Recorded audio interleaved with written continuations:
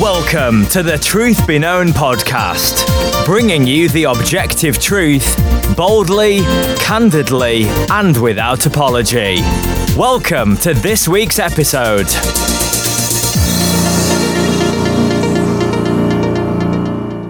Well, welcome back to another episode of the Truth Be Known podcast. I'm Nathaniel Jolly. And I am Eki Tepsapornchai. Well, it's always good, brother, to do this each and every week. And I'm really excited about the current series we're doing. It's the longest one we've done, and we'll have a few interruptions. But we're talking about the 10 Commandments. And I think that this is one that I don't really hear a whole lot. I don't hear a lot of preaching on. I don't hear a whole lot of teaching on. Not necessarily that that's a bad thing, but just in the course of church life, we don't tend to preach these things much anymore. And so, today we're going to start on the very first of the 10 Commandments. The last episode, we kind of gave an overview of the 10 Commandments, and so folks can check that out. But I think that as we go along these, guys will come to find out that they're a lot more relevant even to us today than what many people may believe. Absolutely. Yeah, we do see a lot of truth in the 10 Commandments, not just in terms of the moral righteousness of God, but also just how they apply it to us and our desire to become more like Christ. Remembering that Christ perfectly fulfilled the law in at least two ways. One, he walked perfectly according to the law, but also he fulfilled it in terms of offering himself as the perfect sacrifice for sins. And so if we are being made into the image of Christ, which Romans 8:29 tells us, then the righteousness of God as revealed through the Mosaic law must still have value upon us. And as we mentioned last time, 9 of the 10 Commandments are repeated in the New Testament. So this must be of value. Yeah, absolutely. And I think as we go through these, and especially today, we're going to find that for, genuine believers, we desire to be holy as God's holy. We have that in 1 Peter, and of course that's Leviticus all over. Yeah. 1 Peter. Quoting Leviticus, that's right. Yeah, exactly. And so we see the standard in the Old Testament, and then it's brought over into the New Testament. And I think the 10 Commandments is a really good place to look for believers who want to grow in their own personal holiness, who really want to take their faith and their sanctification here on earth and their walk seriously. It's a good place to start. Not only do we have just the 10 Commandments themselves, but the application of those in modern day can be very rich and helpful to us. So we're in Exodus 20 and 1 through 3. Let me just read that as we kind of get into it today. It says, "Then God spoke all these words, saying, I am the Lord your God, who brought you out of the land of Egypt, out of the house of slavery. You shall have no other gods before me."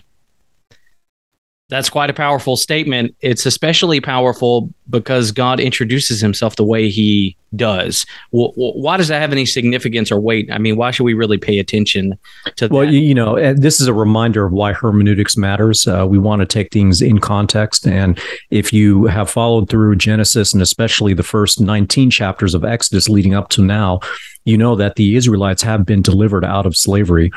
They've been delivered out of the slavery under Pharaoh in Egypt, and now they're being brought to Mount Sinai, where they receive the law of God, and then eventually they'll be brought into the promised land that God had promised to the forefathers, Abraham, Isaac, and Jacob. But this is significant because God is reminding them who he is. He's the one that brought them out of the land of Egypt. He is the one that delivered them out of slavery. He is the one that showed his superiority over all the false gods of Egypt. Each of the 10 plagues, you can do some research into that and see that there is a different god in Egypt represented by each of those plagues. And God showed himself to be superior to all of them. And you may even remember that the first few plagues that came, the priests of Pharaoh were able to replicate that, but at some point they could no longer replicate the signs brought about by each of those plagues. And so God is reminding them, and throughout the Old Testament, he reminds them that I am the one that brought you out of Egypt, because that's how he redeemed his name. He redeemed his people out of Israel. And by the way, this also goes back to a promise in Genesis 15, where God told Abram, at that time was Abram before he was renamed to Abraham, God told Abram that your descendants would be slaves they'd be sojourners in a country that's not their own. They will be enslaved for 400 years, and then God will punish that country and then bring his people out with great possession. So by saying that, I am the Lord your God who brought you up out of the land of Egypt, that's not just a factual statement, but that validates the promise that God had made even to Abraham, and also showing and reminding them often that I am the one that delivered you out of slavery. And so now it's the true God that they are to serve. Yeah, absolutely. And this is an interesting commandment, especially for us in the Western world. If you travel to other parts in the world, and we've both been in other places, and a lot of our listeners have traveled, we live in a time and age where it's pretty easy to travel to other cultures and things like that. And so I think for the Western world, one of the things that may instantly come to mind is, well, I've got this one, right? I'm good on this one. I absolutely... I don't have any other gods except for Yahweh. I don't have any other gods except, the Lord Jesus Christ. I'm good. I can check that box off. Well, can we? Or can we always? And, it's interesting because this one really starts to show a little bit of God's character. And we'll see a lot of that throughout the Ten Commandments. I mean, you see God's perfect holiness represented in the whole Ten Commandments. But what we see here is the fact that God is a jealous God. And this is an interesting concept, I think, in light of current statistics, right? We're all familiar, I think, vaguely, at least, with many of the recent surveys that have come out. I mean, you have almost 3/4 of professing Christians in Western evangelicalism who would say things like, well, it doesn't really matter what faith you believe as long as you have faith, and you can still go to heaven.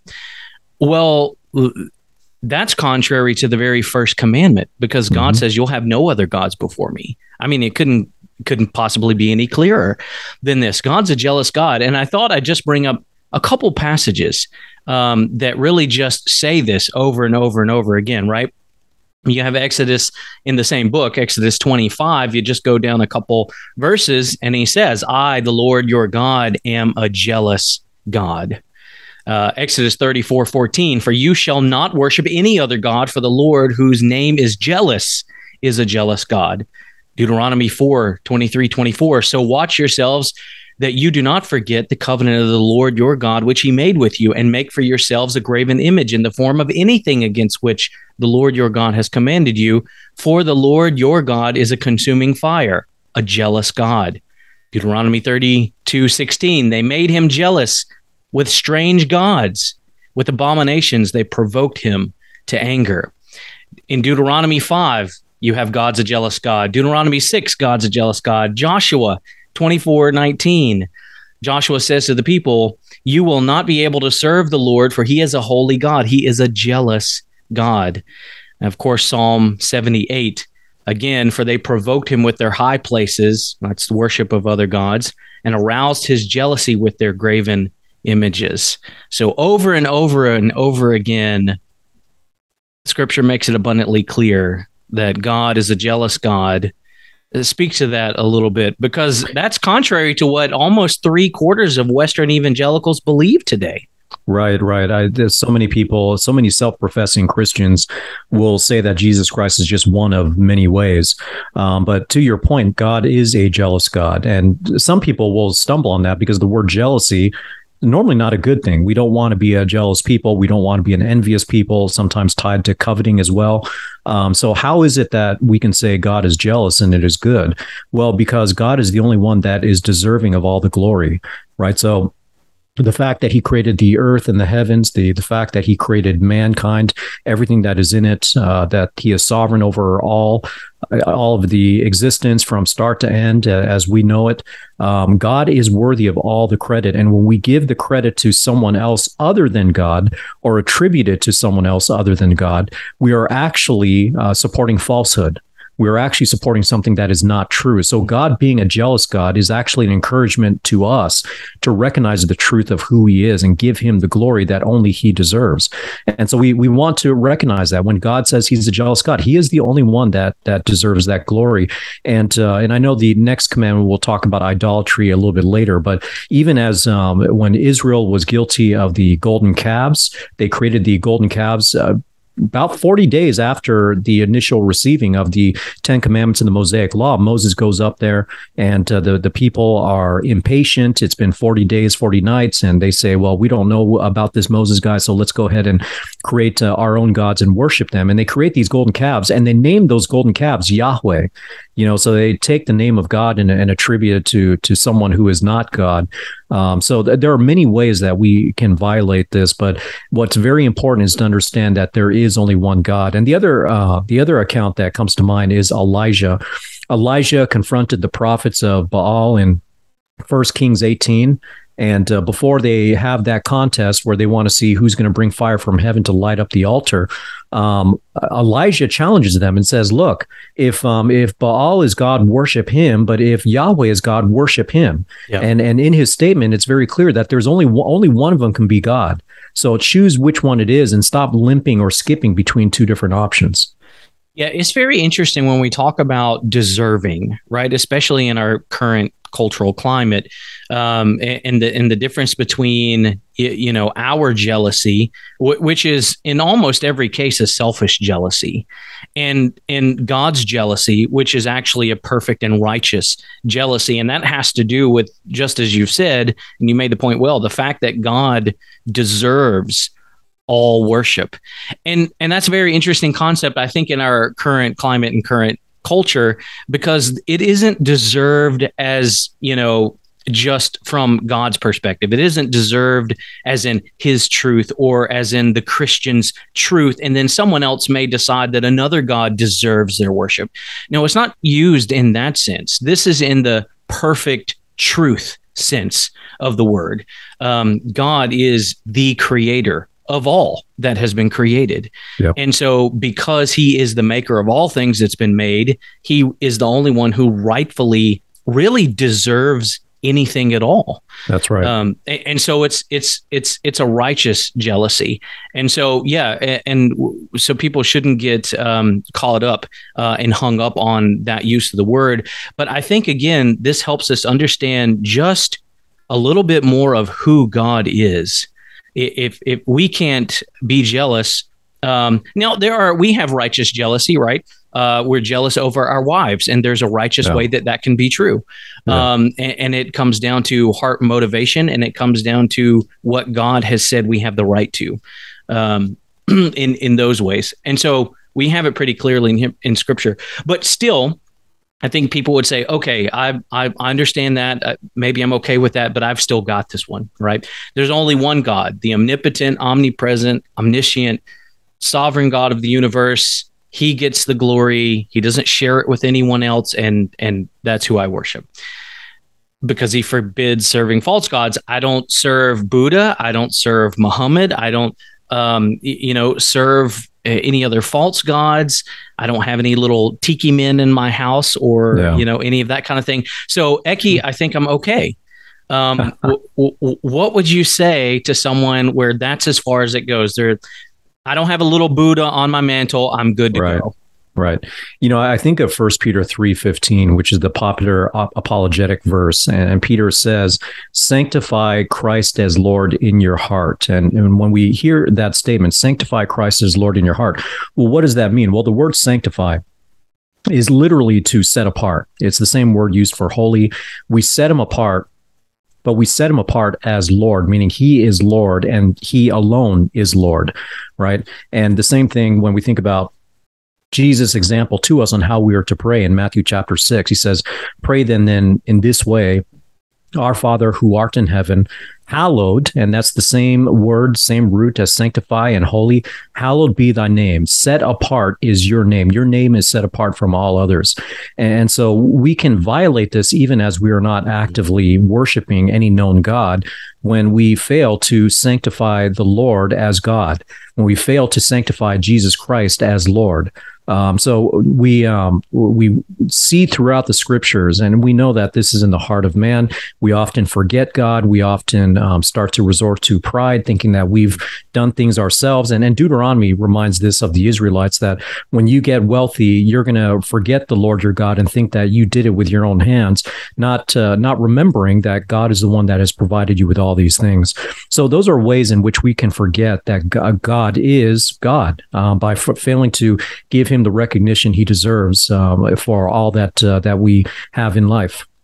Yeah, and I think when we're talking about this, it's important that not only do we understand something of God's character and his jealousy for worship alone, but also that we understand our own nature, our own fallen nature, and our own hearts. And to the point that you made earlier, let's go back to the example of when the Israelites were making the golden calf. I mean, if you really just dig down into that scene, and let's just sort of kind of go back there. Now imagine this. The Israelites have heard God. Moses is, representative. He's up on the mountain. He's speaking with God, and he hasn't been gone that long. I mean, we're talking about 40 days. Now, to put this in right perspective, let's just back up a little bit. Look at all of the supernatural, miraculous things that God's people have seen up to this point. They've been led out of Egypt. They've seen, all of the plagues. They've seen, they've been led by a cloud by day and fire by night. They crossed the Red Sea, right? Miraculously. So they've been provided for in a miraculous, unusual way. I mean, even to the point where their clothes aren't wearing out, right? Their belongings are being kept. And so this is a people who have seen God in a way that no other people has ever seen or experienced God. Right. And Moses is only gone for 40 days. And what did they do? That's all it took. They turned to idols. Yeah. 40 days. A month and 10 days, right? A month, a week, and 3 days. Right. That's all it took after all of that. And so just, as a brief aside, lest anyone ever thought that if they just saw a miracle, their faith would be strengthened. Nope, because it didn't help Israel, right? They lived with the presence of God in a unique way, and it only took 40 days before they made a golden calf. And well, interestingly enough, not only the people, but Aaron, right? Yeah. I mean, Aaron, the successor to Moses, not only did he participate, but he lied. Yeah. Right? He created the golden calves, and then he ended up telling Moses, I just threw the gold in there, and then out popped this calf. It popped out, right? I mean, and so, I think, we kind of laugh at that because of the absurdity. Yeah. But I think if we ever got to the place where we could look at that scene and we could say, well, we're far better than that, that's an indication that we have no understanding of human nature. Yeah. Right? We have the exact same nature as the Israelites. Yeah, and we are quick to justify our own rebellion, our own disobedience against God. And it's not just 40 days. So you mentioned 40 days, and you're right. 40 days they created the golden calves, but it was 40 days after that fearsome sight in Mount Sinai. Because as we're going through the Ten Commandments, at the very end, the people are so afraid. They're hearing God's voice like thunder, and they're so afraid that they say to Moses, "You speak to us. Let not God speak to us, or else we die." And then Moses ended up saying, do not worry, God has done this in order that you would not sin against him. So they ended up seeing and hearing very directly the powerful voice of God, putting the fear of God into their hearts to the point where they thought they were going to die just from hearing the voice of God. And then 40 days later, it's like they have completely forgotten. But you're right. This is the heart of man. We, even those of us who have been saved, the battle of flesh and spirit rages on, and how easy it is for us to forget God and to not give thanks or to not recognize just how dependent we are upon him. But let me add another thing. The Israelites, when you read through the first 5 books of Moses, you see so many instances where they not only grumbled against God, but they express how they wanted to go back into Egypt. right? So here God introduces himself in the first commandment as I am the Lord, the one who has brought you out of Egypt, out of the house of slavery. And how many times did they actually want to go back to Egypt, meaning that they no longer wanted to serve God, they would rather serve Egypt. And that's another way in which they fail to recognize the one true God. Let me read for you Numbers chapter 14, starting in verse 1 through verse 4. Then all the congregation lifted up their voices and cried, and people wept that night. This, by the way, this is the context. This is after the spies came back with the report, and everyone's afraid of going into the land because of the people that are there. Verse 2, chapter 14 says, all the sons of Israel grumbled against Moses and Aaron. The whole congregation said to them, would that we had died in the land of Egypt, or would that we had died in this wilderness. Why is the Lord bringing us into this land to fall by the sword? Our wives and our little ones will become plunder. Would it not be better for us to return to Egypt? So they said to one another, let us appoint a leader and return to Egypt. They wanted to go back into the house of slavery and reject the God who actually delivered them from slavery. Wow. Yeah. I mean, and then that was such an impactful scenario in Old Testament that it's brought over multiple times referenced in the New Testament, but especially in the book of Jude. You know, you go to the book of Jude, and in verse 5, and of course, Jude, the half brother of Jesus, is writing that the saints would contend earnestly for the faith, and he gives a warning in the very beginning. And in verse 5, he says, now I desire to remind you, though you know all things once for all, that the Lord, after saving a people out of the land of Egypt, subsequently destroyed those who did not believe. How do you not believe after experiencing all that the Israelites believe? Now, if the heart attitude is really just what I said, then we have an issue, because the assumption there is that I'm different than the Israelites, that my heart is somehow different than the Israelites. Well, how often do we not believe in God, though he saved us, though we know, though we understand? You know, you may not have a Buddha in your house, and we may not have, the Quran on a pedestal in the house, but the reality is you can worship another God just simply by putting your trust in anything more than God. Yeah. And to do that is to make that thing God in your life. It may be momentarily, but nonetheless. And so when we look at that, I think it becomes a bit more important to us, more personal when we look at those things. It's John Calvin who says, every one of us is, even from his mother's womb, a master craftsman of idols. He also says, man's mind is like a store of idolatry and superstition, so much so that if a man believes his own mind, it is certain that he will forsake God and forge some idol in his own brain. Yeah. And we see that all throughout the Old Testament with the Israelites. And we have to realize that we're really no different at all. Now, the one way that the one objection that might come up is that if you've put your faith into Christ, we have received a new heart. We have a heart of flesh to replace the heart of stone. We have the Holy Spirit. We've been given a new nature, and that is very much true. So even as we think about Jeremiah 17:9, that talks about how the heart is deceitfully sick, but we as Christians have a new heart. And yet we should not be prideful, because that new heart came by the grace of God. It was not something that we earned. It's not something that, we did enough good and God saw us as worthy or deserving and gave it to us, but it was only by the grace of God. So we can still look at the Israelites and know that we are no different. And the difference that does exist because of our faith in Christ is only by the grace of God. Yeah, absolutely. And, for those who would go to that argument, I think we could just very simply ask the question, well, do you still sin? Right.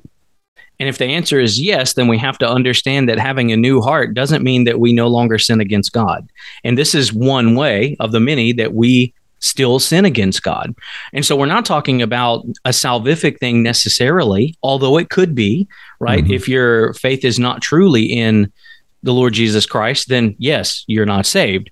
But there are those moments where we create idols in our own hearts and our own minds. And in those moments, we sin against the holy God. Though we not lose our salvation, we've still broken this commandment. Yeah. And so it's good to kind of reflect on that reality and ask the question even, Are there things in my life, or what are the things in my life that I've made idols out of?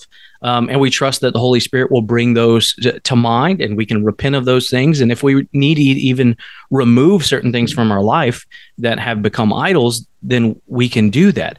But the prosperity gospel is a good example, right? Yeah. The prosperity gospel, when people come to the God of the prosperity gospel, and make no mistake, that is its own God, they come to a God of wealth, health, and prosperity. And so God of the Bible is not their God, wealth is. That's another God. Yeah. It's just one example. Now, in that case, we would want to ask the question about salvation, right? But for those of us who truly are saved, do we put our faith and trust and confidence in our wealth at times over God? And in those instances, when we do that, then we're also guilty of breaking the commandment. Again, not that we lose our salvation, but we certainly are sinning against a holy God in that way. Yeah, that's why 1 Timothy 6:17, Paul tells Timothy, instruct those who are wealthy or are rich in this world not to put their hope on wealth, but upon God who richly provides us with all things. The other way that we can violate this, and you're alluding to it, and it's essentially we create a false view of God. For instance, I have mentioned this before, but I met a lady while we were out in the G3 conference who claimed to be a red letter Christian. And by red letter Christian, that means that she only pays attention to the red letters in the Bible that are printed that reflect the direct words of Jesus Christ. The problem is all of the Bible reflects the word of God. All of the New Testament in particular is certainly the words of Christ, right? That's Jesus Christ promised to provide the Holy Spirit, and the Holy Spirit would give to the disciples all that belonged to him. And Jesus affirmed all of the Old Testament, man shall not live on bread alone, but every word that proceeds out of the mouth of God. So when we make statements like that I'm only a red letter Christian, or I only believe this book, or I only believe this kind of view, we essentially, it's a veneer. On the outside, it looks like we're worshiping the same God, but essentially they've created a whole different God and just slapped the name of God upon it. And so that's the other way that we can be tempted to turn aside. And then one other way that has come to mind has really been recently with the LGBTQ debates and the pro-choice, pro-life debates, the abortion debates. There are Christians who are compromising on those issues and trying to make room for LGBTQ, for people who are unrepentant in that movement, or make room for people who are pro-choice. Well, in the Old Testament, we saw the god of Molech. That is the god that people would sacrifice their children to. And in terms of LGBTQ, we see in Romans 1 that God hands people over to their own sinful depravity, where they end up worshiping the creation rather than the creature, and they give themselves over to desires which are not natural. So even though we may claim that this is God, it really is not God. And when God spoke through, when Jesus Christ spoke to the Samaritan woman at the well, he said that God is seeking true worshipers who will worship in spirit and in truth. In spirit and in truth, that means we worship God according to the truth of his word. Joshua said the same thing when he called the elders of Israel at the end of Joshua. He said, serve the Lord in sincerity and truth. So you can't get away from the fact that if you're worshiping the true God, you're worshiping him according to truth.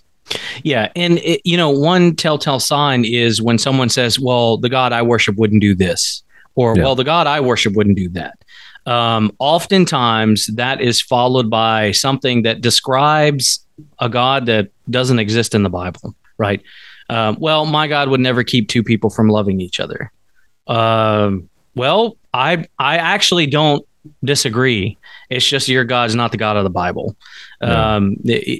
Because what we deem to be love, it can be perverted, and we see that in LGBTQ community. And in fact, and providentially speaking, in terms of this podcast, just this morning, I had a message, which was someone asking about people visiting in our area, and they were looking for a church that would be accepting of this LGBTQ couple. And so that was the question. Professing to be Christians, but whatever God it is that they believe in isn't the God of the Bible. Right. And so that has become an idol. And in that case, it's probably it's a salvific issue. Right. And so, but for those of us who do believe, we still often fall short of this in ways where we just elevate things above God. Let's talk about some of those ways. So you have, maybe some people are scratching their head and they're thinking, I wonder what are some ways. And we can't give an exhaustive list, obviously, but maybe just a few that are prevalent in our culture. And one of the ones off the top of my head is politics. Mm-hmm. And I don't really care what side you're on. We'll just leave that there. It doesn't really matter what side you're on, but if your faith is in a political system, for what's happening in the world, for the safety and security of your own family, then you've made an idol out of a political system. Yeah. And that's true no matter what country you're in, right? If your faith and trust is in whatever government you have and your security and how you, just your day-to-day living, if you've put your faith and trust in that, and if that thing shakes, right, you get a new president, it looks like you're going to have a new king if you're in those parts of the world, whatever it is, if that shakes your life, then that's a really good indication that you've made an idol out of your government. And that's a big thing here, which we've seen in the last several years. And I think we see that on both sides, right? Because we're human and it's our natural tendency to sin in those ways. We have a new heart, as you've said, but the Apostle Paul talks about how he does those things which he doesn't want to do, and he doesn't do the things that he wants to do. And clearly, these are sin issues in my view, because he's talking about the raging war inside between the flesh and the spirit. Right. And so we want to look at these things in our own life if we're serious about worshiping God in such a way that's pleasing to him, not to earn our salvation. And we have to say this, right? We're not trying to earn God's grace. You have God's grace if you're a believer. We're not trying to keep God's grace. You can't lose God's salvific grace if you are a believer, right? We certainly can experience the consequences of our sin, but we pursue holiness because we want to be like Christ, because we love Christ. More than those things, because we realize the high premium that Christ has put on our purchase, right? When we understand just what it was that was paid, that should cause us to be overwhelmed with a desire and a love to be and follow after Christ. And that would be holiness. Yeah, no, I agree with that. And I think about Jesus Christ, someone might look at this, and especially those who would accuse Christians of being polytheistic because we believe in the Trinity, right? That the Godhead is three in one, three in persons, one in essence. And the verses I would point to help support that would be verses like the Great Commission verse, the end of Matthew chapter 28. Jesus says, "Go and make disciples of all the nations, baptizing them in the name," singular name, of the Father and the Son and the Holy Spirit. And we do see instances where the Spirit is referred to as God. The book of John makes very clear that Jesus Christ himself is God, right from John 1:1. Yeah. And we know that in the book of John, the whole purpose of the book of John, it's stated near the end when John says these things have been written so that you would believe that Jesus is the Christ, the Son of God, and that in believing you would have life in his name. So that was the whole purpose of John. And yet there were people who throughout the book of John were said to believe Jesus Christ, and then they would walk away. Like John chapter 6, verse 66. When Jesus would repeat over and over again that God needs to draw you, and everyone that God draws will be saved by the Son, they didn't like those statements, and they ended up walking away. So it says in verse 66 of chapter 6 that many of his disciples, and by disciples, those who followed Jesus Christ, those who at least appeared to believe in his name, ended up walking away because they didn't like his words. Well, they didn't. They never really liked the true God. And the triumphal entry, when Jesus comes in, they're yelling hallelujah, they're yelling Hosanna Hosanna to, blessed be the name of the Lord. And Hosanna really means save us, God, right? That's from the Hebrew word.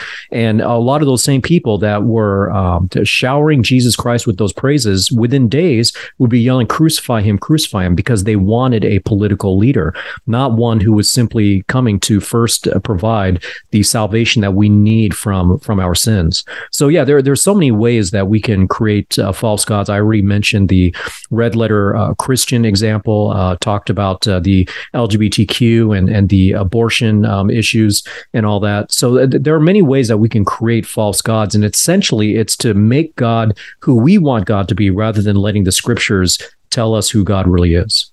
Yeah, absolutely. And I guess some of this would really kind of cross over into idols, which would be a similar thing, although it will talk about that separately. William Tyndale said, to have faith, therefore, or a trust in anything where God hath not promised is plain idolatry, and a worshiping of thine own imagination instead of God. And that's really what you're talking about, is creating a God in our own image. And, we can look at things like, the social justice God, as it were, the LGBTQ God, all these professing believers that really they've defined a God, they've created a God out of their own imagination. But I think, guys in our camp, we should be very careful and understand that we do this too. At times, right? And so we should pause and contemplate and really, I think, ask for God's help to expose those things in our own heart. Whether we are changing the character and nature of God to suit us, which would be that very same thing. We often do that in how we justify sin, right? Mm-hmm. We justify sin by changing God's character often. Yeah. That's how we do. Well, it's not really as bad as this is this. There are other ways we do that, but that's a prominent thing. Sometimes we do it just simply by ignoring Scripture, right? We see what it says. It's plain. It's clear there, and we ignore it. And in doing that, basically what we're doing is saying, well, I don't like this attribute or this characteristic of God, and so I'm just going to pretend it doesn't there. It doesn't exist. Well, you've just made a God in your own image. Mm-hmm. And so we do that. And oftentimes I think for those who love God, it's very subtle. And while we're saying this, if it feels like very heavy and condemning, go back and listen to the first one. So we sort of preface this. So the assumption that we're going through the rest of these is that we're predominantly speaking to people who they know that they're loved by God, they're saved, and maybe some aren't, and then they'll come to know Christ. But predominantly those who are saved and they're saying, I do want to be holy. I want to pursue and love God the best, to the best of my ability. Now I say, to the best of my ability, to bring up this next point. You can also make a God in your own image by trusting in grace. Well, what do I mean by that? You can make grace into a God itself. To love anything more than God himself is to make an idol. And if that is confusing, Eki will explain it to you. But it's almost, like saying, if you have faith in your faith, then your faith isn't in God, right? That sounds confusing, but even our salvation, the grace of God, it's not that substantive grace that we are trusting. Yeah. It's God himself who's given that, right? To us. Do you want to speak to that? Maybe clarify that? Yeah. Well, God is the object of our worship. And what we know about him, he is love, he is truth, he is grace, mercy, all those kinds of things. And we recognize that those are the attributes that describe God. We don't separate that from God. So God is always the object of our worship. But when I think about grace, and people will overemphasize grace to the point that really obedience no longer matters. And we can live life however we want to. And I hear a lot of people emphasizing our freedom in Christ. Well, our freedom in Christ is not meant for us to do what is evil in the eyes of God. Our freedom in Christ is not meant for us to just pursue the pleasures of this world and just say we have freedom in Christ. So that really gets to where we start to ignore God and we start to really key in on the idea that we've been given salvation, we can't lose it. And then this is one of the issues with The once saved, always saved movement. We do believe that once you are saved, you are always saved. But oftentimes, the once saved, always saved idea is given with the idea that there's no lordship. Once you have professed, once you have asked Jesus into your heart, once you have accepted him into your heart, whatever some of the passive language is often used rather than repent and believe, it often is used to tell people that no matter how you live now, you can live apart from the church, you can actually deny God, you can do whatever you want, but because you once professed, you are always saved. And that's really elevating the grace of God into becoming an excuse for licentiousness. Yeah, the reality is we were set free to be obedient. You couldn't be obedient before. Ephesians tells us we were children of wrath. We followed the ways of the world. Our heart was desperately wicked. So we're set free so that we can be obedient. Jesus himself, says, "You love me if you obey my commandments." Yeah. And that's not a statement of works-based salvation. That is merely the fruit of a genuine regeneration. Right? It's our longing, our desire to be obedient. And so as we look at the 10 Commandments, if there's no desire to be obedient to the moral law which applies, then we should really check to see if we're really in the faith. No. Right? Because there should be a longing and a desire to be holy and to live by these things. And so although we may not like I said, we may not have a Buddha. What are the areas that we've lifted up something above God? It can be family. It can be a job. Yeah. 2 Timothy is really interesting because he touches on one specifically here. 2 Timothy 3:1-4 says this, but realize this, so this is Paul speaking to Timothy, right? But realize this, that in the last days, difficulty will come. For men will be lovers of self, lovers of money, boastful, arrogant, revilers, disobedient to parents, ungrateful, unholy, unloving, irreconcilable, malicious, gossips, without self-control, brutal, haters of good, treacherous, reckless, conceited, lovers of pleasure rather than lovers of God. Our own pleasure can be a false god. Yeah, and that's a common one, especially in this society. We're a very hedonistic society.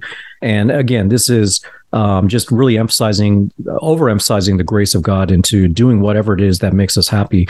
In fact, I just reminded our church the other day that there's a popular saying that heaven helps those who help themselves. That saying did not come from the Bible, and it was not even expressed by a believer, but it was used to help fuel the self-help and self-love industry, which basically emphasizes how I feel, pursuing my interests, whatever makes me feel good, feel fulfilled. And we use that as our justification that, well, God wouldn't want me to be unhappy. God wants me to be happy and joyful and all that. So this is what makes me happy. And so this is what God wants me to do.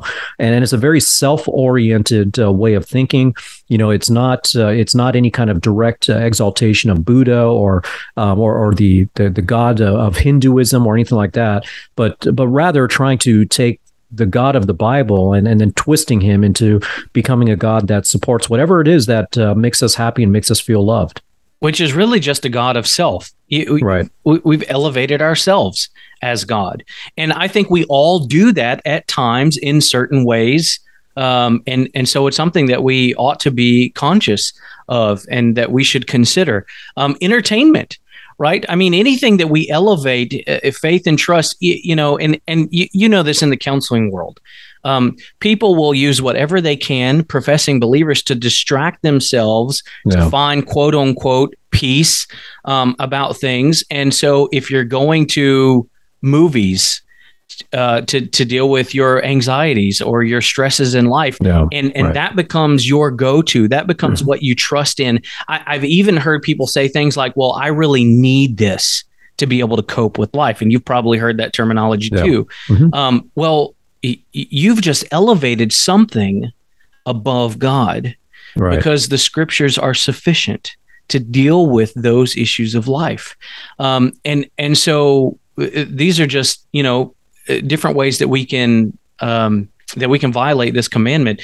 I mean, the pleasure one, it doesn't even have to be quote unquote sinful pleasure, right? If we come to enjoy our pleasure as a means to find joy in life, then whatever it is, maybe you enjoy fishing or reading books or studying theology. You can elevate, right, intellectualism or the study of theology, knowledge. You can find yourself, if that's where if that's what your go-to is, to find comfort and to find joy and to find peace, then that's something that you've set above God. And for you, that thing in that moment has become an idol. And as we become aware of these things, they're things that we should bring before the Lord, we should repent of, and trust the Holy Spirit to do a work in us. And if we need to put boundaries up in our life, then we do that. But we need to be aware that Satan uses everything he can. He can't take your soul if you're a believer, but he certainly can hinder your Christian walk. And sometimes it's, we just, everything around us, we have the flesh and the devil and everything else, right?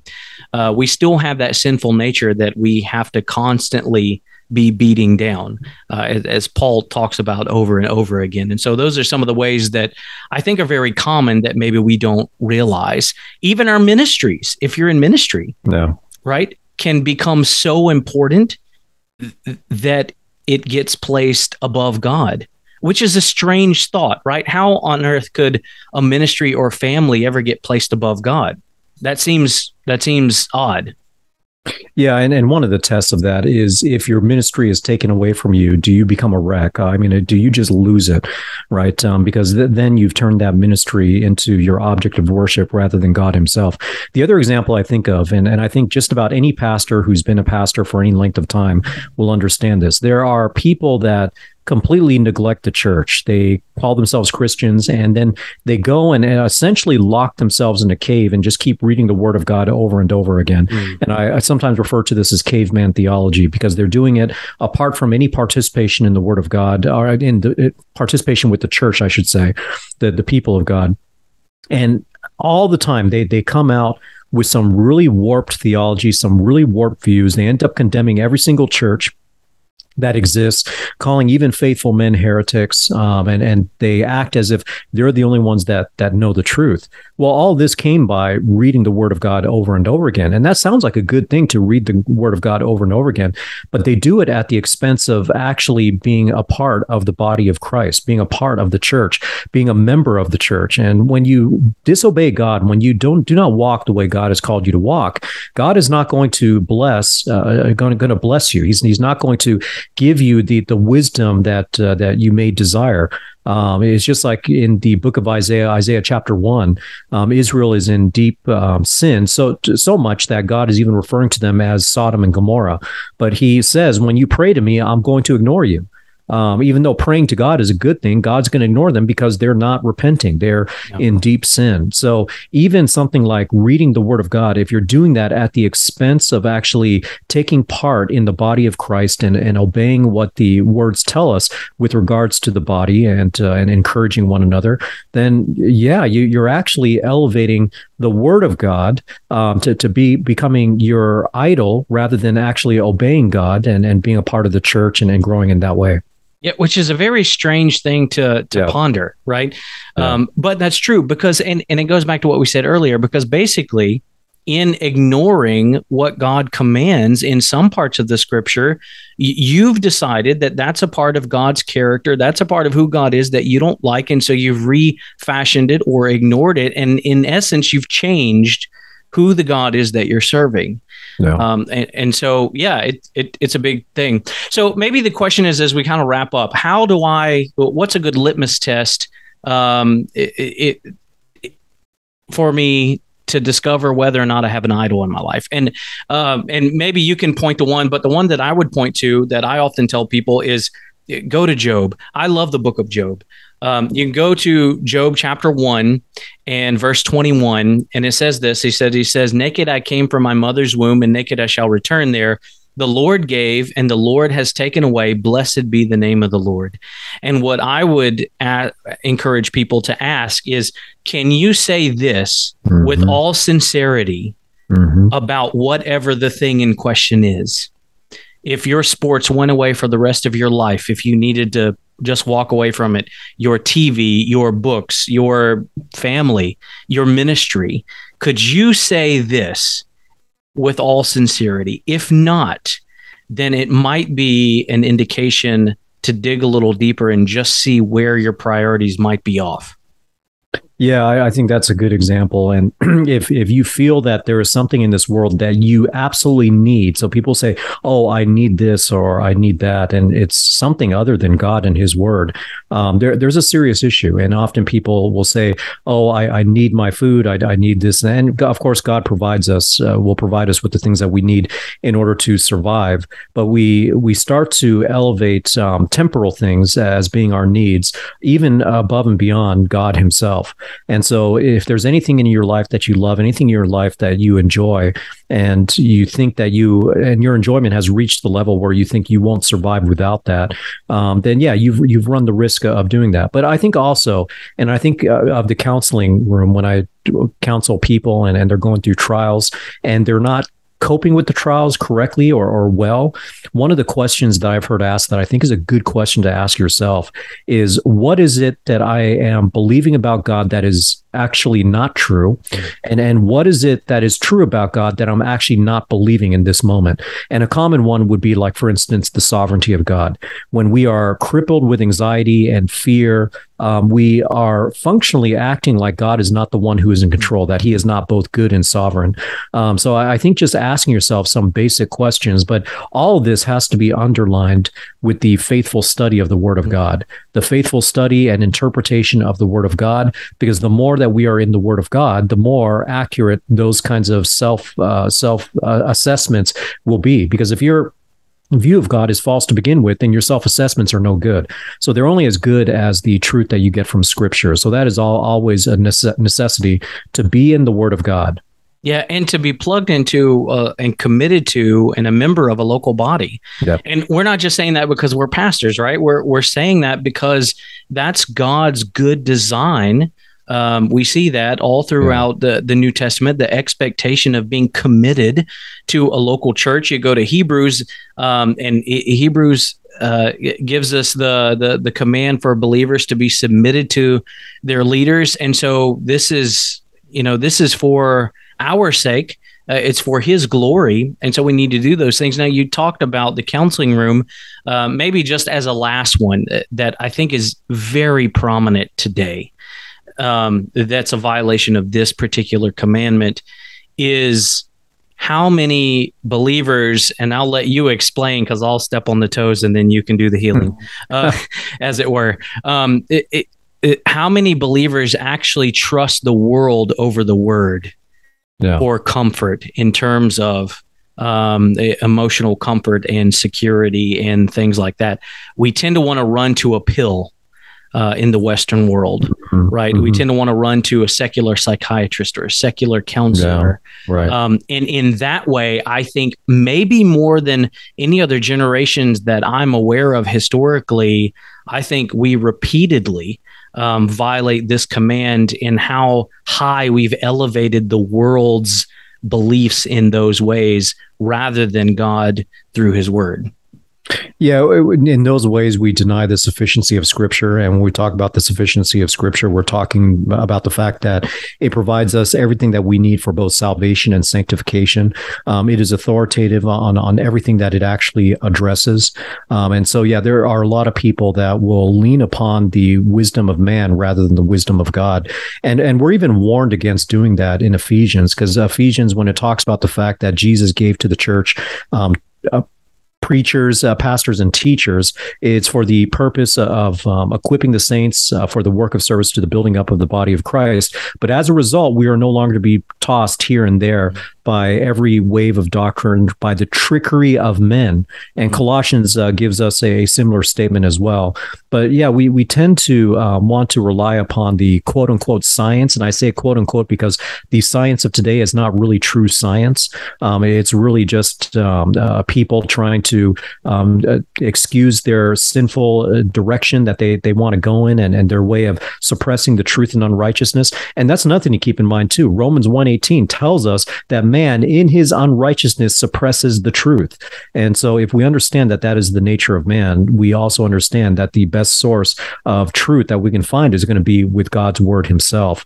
But yeah, so many people want to go to the things of the world, psychology, medications, and I can tell story after story after story of so many people that I've met suffering from depression, given all these medications, and guess what? The medications did not help. Now, there are always some people that say it does help.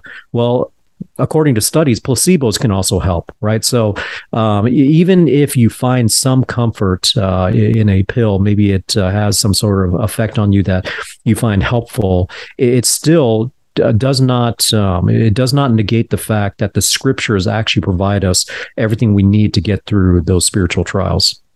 Yeah, absolutely. And I think that's a good point. And so just to go back to whatever it is in your life that you're considering, that you're thinking about, Job 1:21, can you say that with all sincerity? And if not, it's a red flag, and spend some time in prayer and dig down and put some boundaries around yourself and around your life. And don't stop reading the word, and don't stop going to church.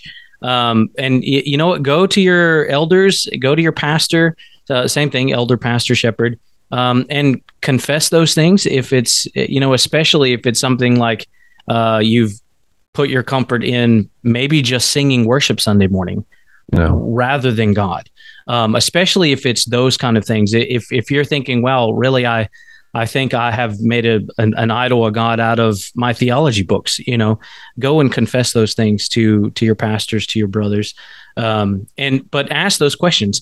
Now, I think we're going to do this in every episode. I want to end just very simply with the gospel, because what we're not talking about is obedience in such a way that it's legalistic. In other words, we're not talking about being conscious of whether or not you're obeying the first commandment so that you can earn God's love or so that you can keep God's love. That's not what we're talking about. But how do you earn God's love or keep God's love? Well, you don't. And that's the bad news, right? You don't, because you can't, right? We're told that we're desperately wicked. Ephesians tells us that we're children of wrath. Ephesians chapter 4 is a beautiful passage.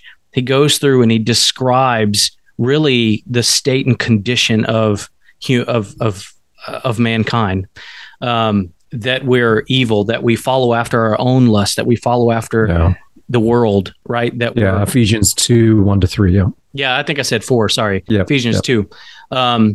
He goes through all of this and explains in great detail our condition, our fallenness, and the reality is that we have all broken these 10 commandments. From the time we're born, we break these repeatedly over and over. And God, because he's a loving God, he's a just God. And because he's a just God, there has to be a penalty for those who break these commandments. And that penalty is an eternal penalty, hell. But, and this is why I love that passage. It says, but God in verse 4 of chapter 2, right? Yeah. You were all formerly lived in the lust of your flesh, indulging the desires of the flesh and of the mind. You are by nature children of wrath. You've all broken these commandments, but God. You see, you can't earn your salvation. God has to intervene. It says, but God, being rich in mercy because of his great love with which he loved us. And so Christ came and he died, and he died in active obedience to the law. He didn't come to abolish these 10 commandments. He came to fulfill them and all of the law. And he did that on our behalf. And so he was the perfect sacrifice. And so he takes on our sin where there was no sin before. And his righteousness is attributed to us.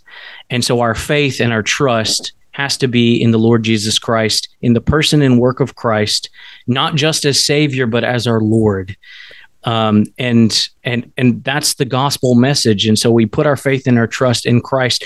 And then when we're saved, we look to something like the 10 Commandments, and our heart ought to long to reflect the character and nature of Christ. And so we consider these things and consider, where we're falling short in our lives, not so that we can be saved, but because we are saved. Do you have anything to add to that, brother? No, that very well put. And just to tie it into our lesson that there is only one God, that is the one God that we're accountable to. That is the one God whose standard that we failed to meet. And that is the one God who sent his son, also God in human flesh, to die on the cross. And as Jesus said, I am the way and the truth and the life. No one comes to the Father but through me. And Philippians 2:9-11 says that God exalted Jesus Christ and gave him the name above every name, so that every knee will bow and every tongue will confess that he is Lord, to the glory of God the Father. There is only one God, and there is only salvation through that one God. Amen. Well, I hope that this has been helpful for you guys. We're going to go through the other 9 as we continue this series. And until next time, let the truth be known. The Truth Be Known podcast is a theologically driven, gospel-centered program, serving the body of Christ by bringing biblical truth to bear on issues facing the church today. Subscribe to the Truth Be Known podcast by using the podcast app on your Apple or Android device, or listen online at strivingforeternity.org in the podcast section.